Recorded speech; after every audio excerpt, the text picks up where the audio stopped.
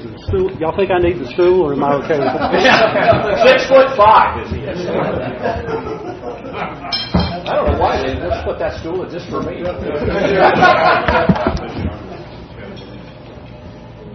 Let me get signed in here. So, one note about the introduction. It is Clemson. And the actual bio he read was actually from, January of 2020, because I was coming out here early last year, and then COVID kind of messed that up. So I've actually been with Assurant for 34 years. But here's the thing. 3 days before my 34th anniversary with Assurant, another company purchased us. So I've been with them for 2 weeks. I don't know what that means. But, Eddie and I met in a men's conference in Atlanta back in October of 2019. And I'll talk a little bit more about that and that weekend and kind of how this came to be. But you've heard my bio, so you know I'm a Falcons fan. I like other sports, but football is my favorite. And if you know anything about the Falcons, they're not good. And since they lost to the Patriots in the Super Bowl, after they were leading 28-3 in the third quarter, and as the Falcons are always capable of doing, they choked and they lost. So I've heard a lot of jokes especially from Patriots fans about how bad that game was, how good it was for them and bad for the Falcons. The best one I heard was this: what is the difference between a $1 bill and the Atlanta Falcons? The $1 bill is worth 4 quarters. It's good for 4 quarters. On the college side of things, I am a Clemson or Clemson fan, depending on how you want to say it. My brother actually was a freshman on Clemson's 1981 national championship team, so he got to play, and we got to go to the Orange Bowl and all that fun kind of stuff. And my email just disappeared. Speaking of sports, just so you guys get a little bit of my background, I grew up playing sports. I played football on and off, but most of my childhood I played basketball the whole time. It's my favorite sport to play. And then I ran track, so I was in all the sports and doing all the things that kids do. So I wasn't very good. So everybody asks me when I tell them I'm 6'5", and they say, "Did you play basketball?" I said, "Well, it depends on what you mean by it. If you're asking me if I played after high school, the answer is no. I was not good enough. I have no issue with saying that." The other thing I can clearly remember about my childhood is that my parents took us to church every Sunday. Every Sunday of my life. I can't remember not going. And most of the time we would go on Sunday morning and go back on Sunday night. So we went twice every Sunday. And during that time period of my life, I learned a lot about God. And I'm using the word learn because it wasn't sinking in. I heard it, and I knew what the Bible said about it. And I heard over and over again that God loved me, and that whatever sins I had committed, that God would forgive me. But I knew then that I was living a life that didn't match the life I was hearing about. When the preachers were talking, when my teachers were teaching, I knew I wasn't living that life. And I was hanging around with friends that were not, let's say, I'm going to do it this way, friends who were not helping me and pushing me towards living the kind of life I knew I probably should have been living. I would bet that if you asked some of the people who knew us and who knew our family at that point, they would have looked at me and said, "Oh, Alan's a good Christian boy." In his family, they seem like really good people. If you'd asked me, though, you would have gotten a different answer, because I knew that wasn't true of me. And where it started for me, I tried to narrow it down. When you're a 9 and 10-year-old kid, you don't keep journals, or at least I didn't. So I can't remember exactly, but sometime around the time I was 9 or 10 years old, I started having this feeling inside of me that something was missing. And I couldn't define it. I didn't know what it was. I had no way to explain it. But I knew something was missing. And it nagged at me. it nagged at me, and there was this emptiness and this lack of peace. And so when you're going through something like that, our tendency as human beings is what? Find something to do to help you not think about it, right? Play sports, watch TV, do something to get away from that feeling that's driving you there. I kept going to church. I didn't stop going to church. I even was asked when I graduated from high school to teach the middle school kids, all the while knowing in my heart that I shouldn't be teaching because I didn't know the truth. The emptiness kept growing. And as I went through elementary school and I went through middle school, and you guys know what goes on in those years. High school, hanging around with the wrong kind of people, and my parents, I'm sure, praying that I would, start hanging with the right people. The nagging feeling just kept going. There were many, again, y'all know this, but there were many opportunities to get into things that I shouldn't have been into. Fortunately, I never was interested in drinking. My grandfather on my mom's father was an alcoholic. And for me, some of that is hereditary. I'm not going to take that chance. So I was never really tempted by alcohol, but there were drugs, there were girls, there were all the temptations that are available. And so God kept me away from that for the most part. I can't explain why. I don't understand why, looking back at it. But everything culminated. It was my sophomore year of college. I was living at home, going to school. Georgia State, when I went, was a commuter school. There were no dorms so most of the kids, all the kids there, unless they rented an apartment, they came to school and left. And I was working a full-time job. I was going to school. And I remember one Sunday night, I was 20 years old. I remember it like it was yesterday. I went to church on a Sunday night with my dad. My mom wasn't feeling well. She stayed home. And by the time I got there that Sunday night, that feeling was just, I could not stop thinking about it. I couldn't get away from the emptiness is the word I would use for it. The service started normally. The church, you sing songs, and then after you sing, the preacher gets up and preaches. What I remember vividly, and I could do this without notes, but since they're here, I'll make sure to read them so I don't mess it up. But the pastor literally talked about what it means to have Jesus in your life. And he started off by saying that all of his verses he quoted come from the book of Romans in the Bible. And he started off, he said in Romans 3:23, it says, "For all have sinned and come short of the glory of God." Ding. That was hitting me. I heard him. I knew the verse. I'd heard the verse. But on this particular night, for some reason, something was different.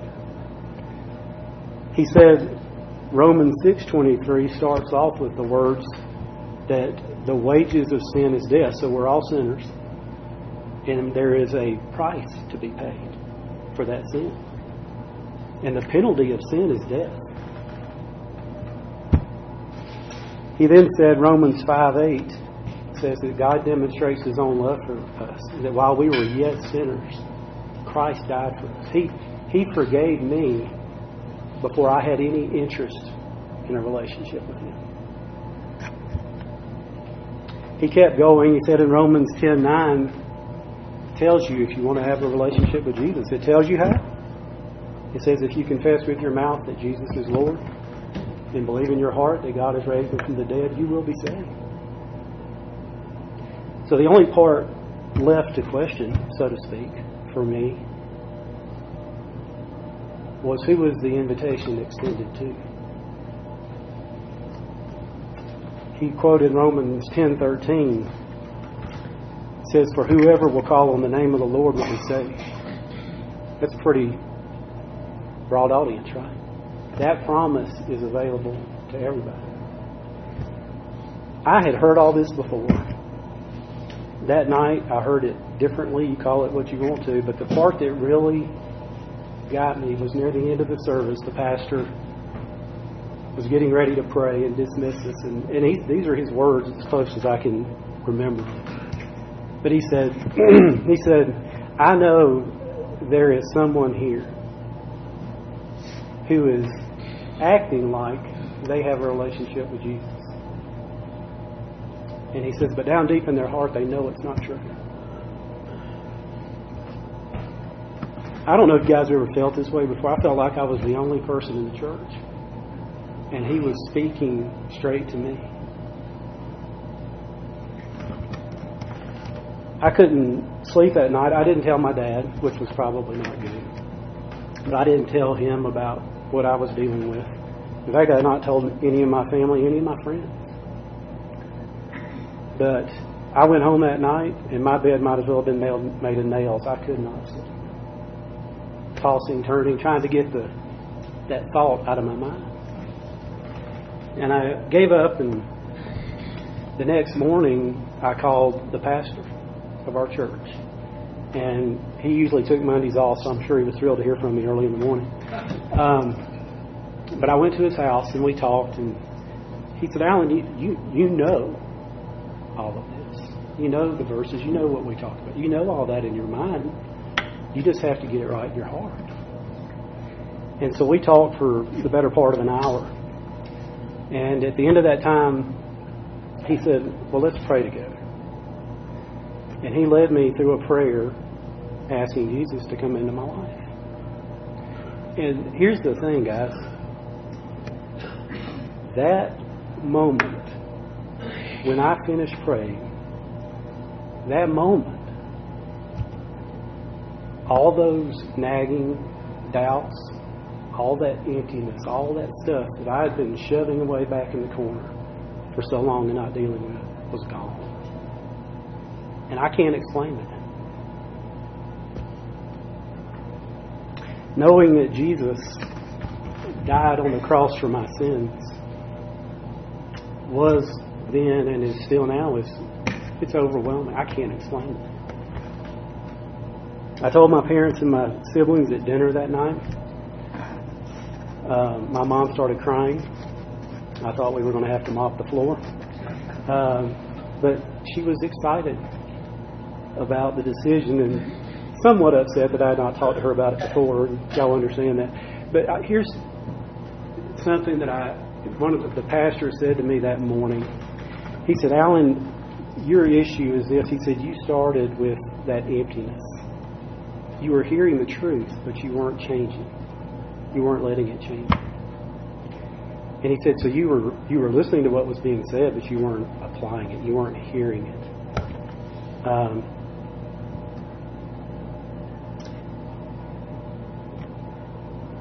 I have that same issue.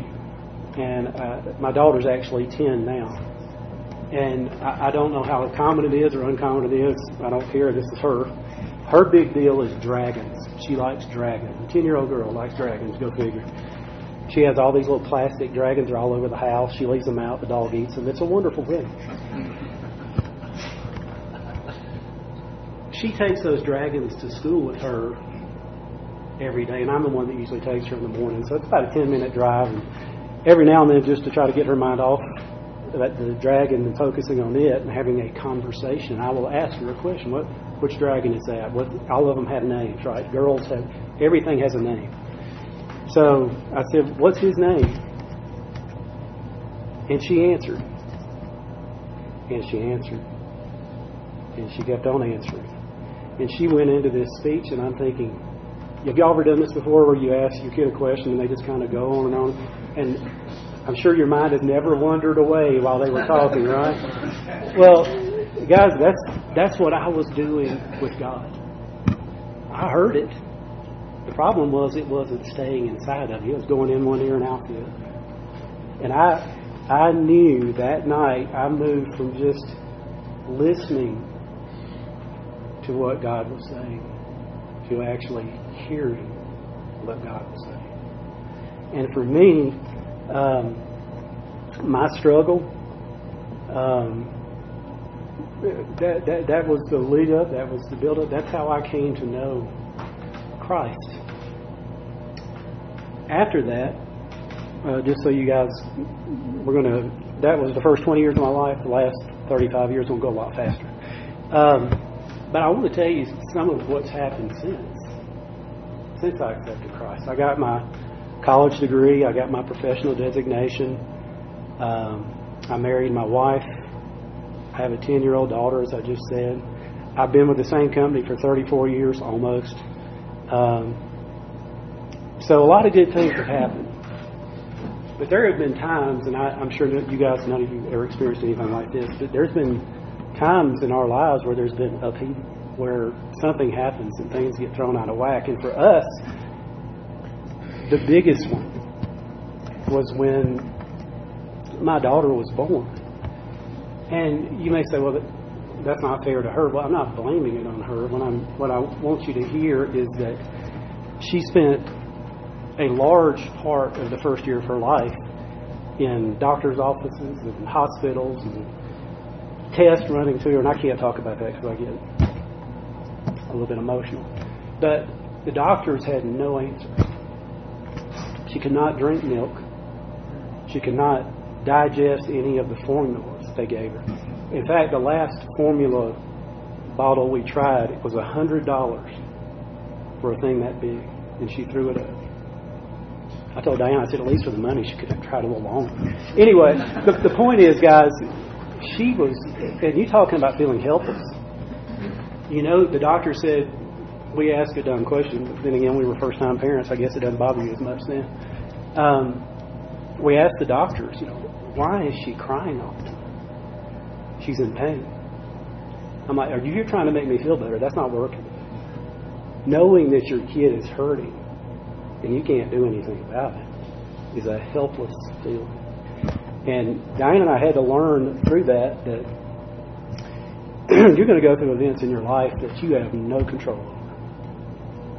And the only thing you can do when you don't have control, and I would argue that's probably most of the events that happen to us, is to trust God, is to pray and say, God, we're looking to you.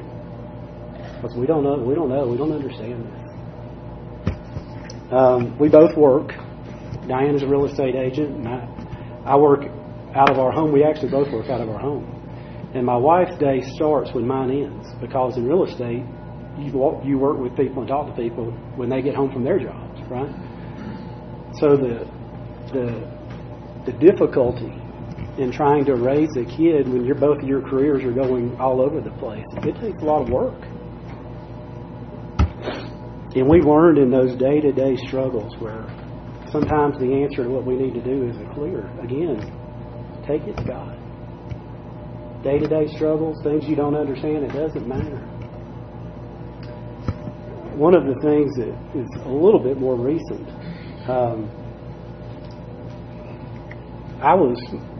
the lady that is the president of our company, I've known her for 23 years. We came up through the company together. All the training, leadership training, and all that crazy stuff they put you through. We went through all of it together. And she was in Atlanta. She was based at that time in Rapid City, South Dakota. And she was in Atlanta on a business trip, and she said, Alan, I want you to come have breakfast with me. I have something I want to talk to you about. This is when in the middle of my 30 or so years of actuarial career, the middle 10 years, I was in sales. You put an actuary in sales. Actuaries are not known as having personalities. You put an actuary in sales, you're talking about a shock to my system, dealing with agents. My goodness, but I learned a lot. I learned about how they think, but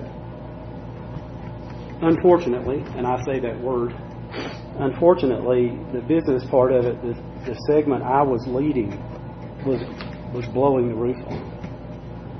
I mean, we were averaging 58% growth for like 6 years in a row. And that's why she called me. She told me that they wanted to consolidate all of the sales under one person. And she said, she didn't say the job's yours, because I guess technically she couldn't say that. But basically she intimated that if I was interested, it was mine. I told her, well, she's giving you the rosy stuff, right? You're going to be a senior vice president. You're going to make more money, right?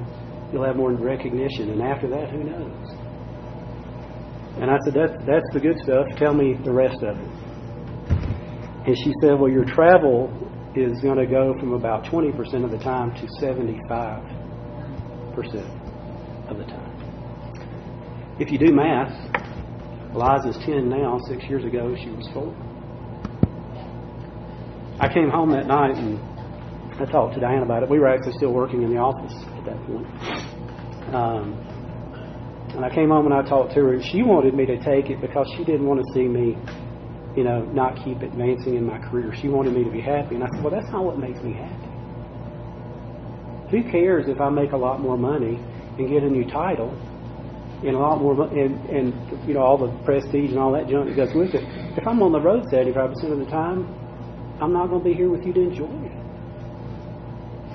2 weeks later, she asked me for an answer. Tammy did, and I told her, no, thank you.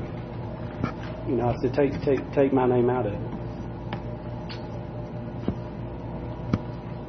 Now, you may say that everything in life has consequences. Well, that did.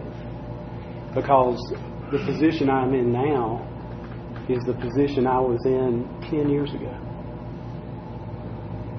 And you may say, well, you took a step backwards in your career?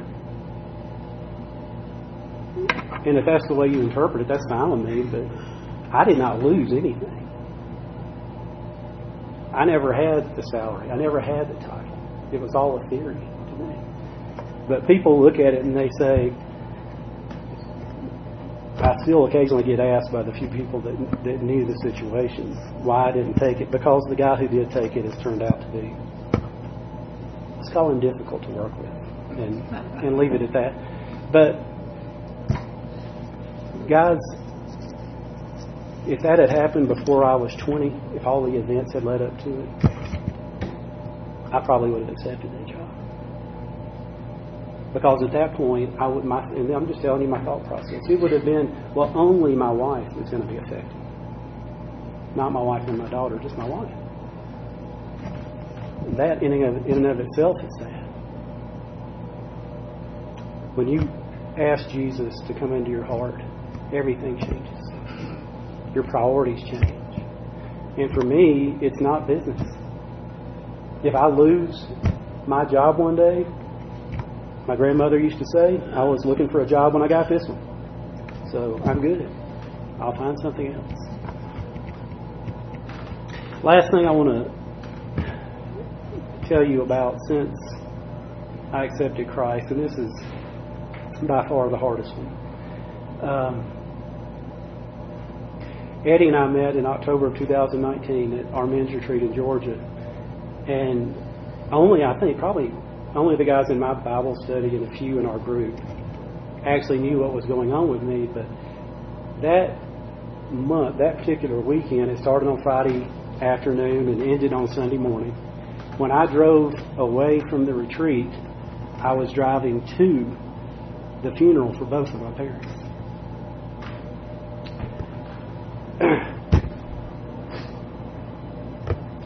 We had actually gone to the beach. We'd never taken Eliza anywhere on her fall break at school. And I don't understand fall breaks. We never had them, but whatever.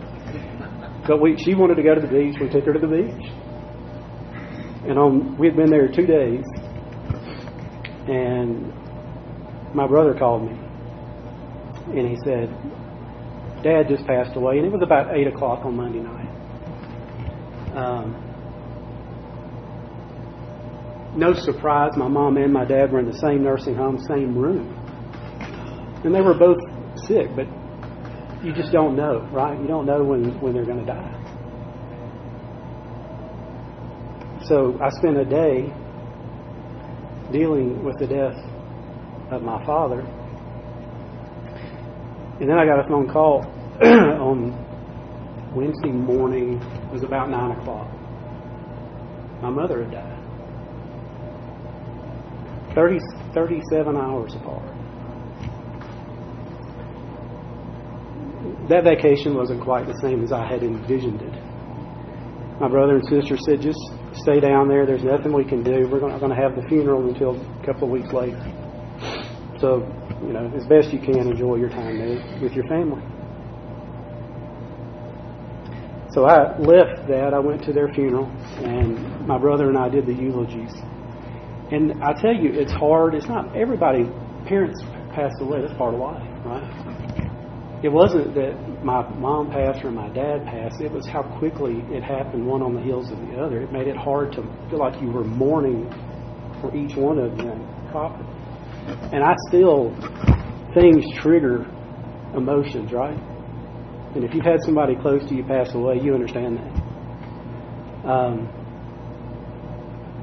The best thing about all that, and all the things I've talked to you about, the uncertainty, the job, Eliza being sick, my parents passing away, is I have an anchor to hold on to. The ocean's always going to be doing this, unless you go to the Gulf of Mexico and it's flat. But generally speaking, the ocean does this, right? Ups and downs. But if you have an anchor, you can survive. Jesus has taught me through His Word, through the Bible, that He loves me, that He forgives me, and He has comforted me through it, through some of the hard times. And the part that I still, it's hard to get over is that He's forgiven me over and over and over again when I fail. Earlier I said, I actually didn't say this earlier, I forgot, that, when you're a sports fan, there's one thing that's always true, right? Professional sports, it comes in seasons, right? The NFL's getting ready to start. I'm fired up about that. But it starts in September, second or third week in February, it's done. Season's over. Season ends. Basketball starts, baseball starts. They all come to an end. If you're a Falcons fan, mercifully, they come to an end. But the love of Jesus, guys, has no season. He loves us always. He loves us in our good and our bad. He loves us, and that's sometimes a hard thing for us to grasp.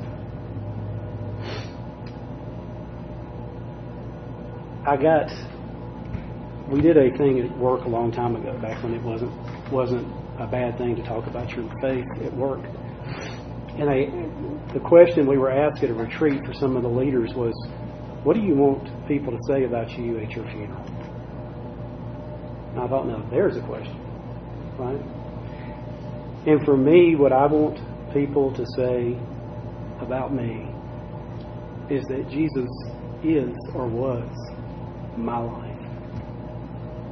He's not part of my life. He is my life. The offer, as I said in Romans 10:13, where it said that for whoever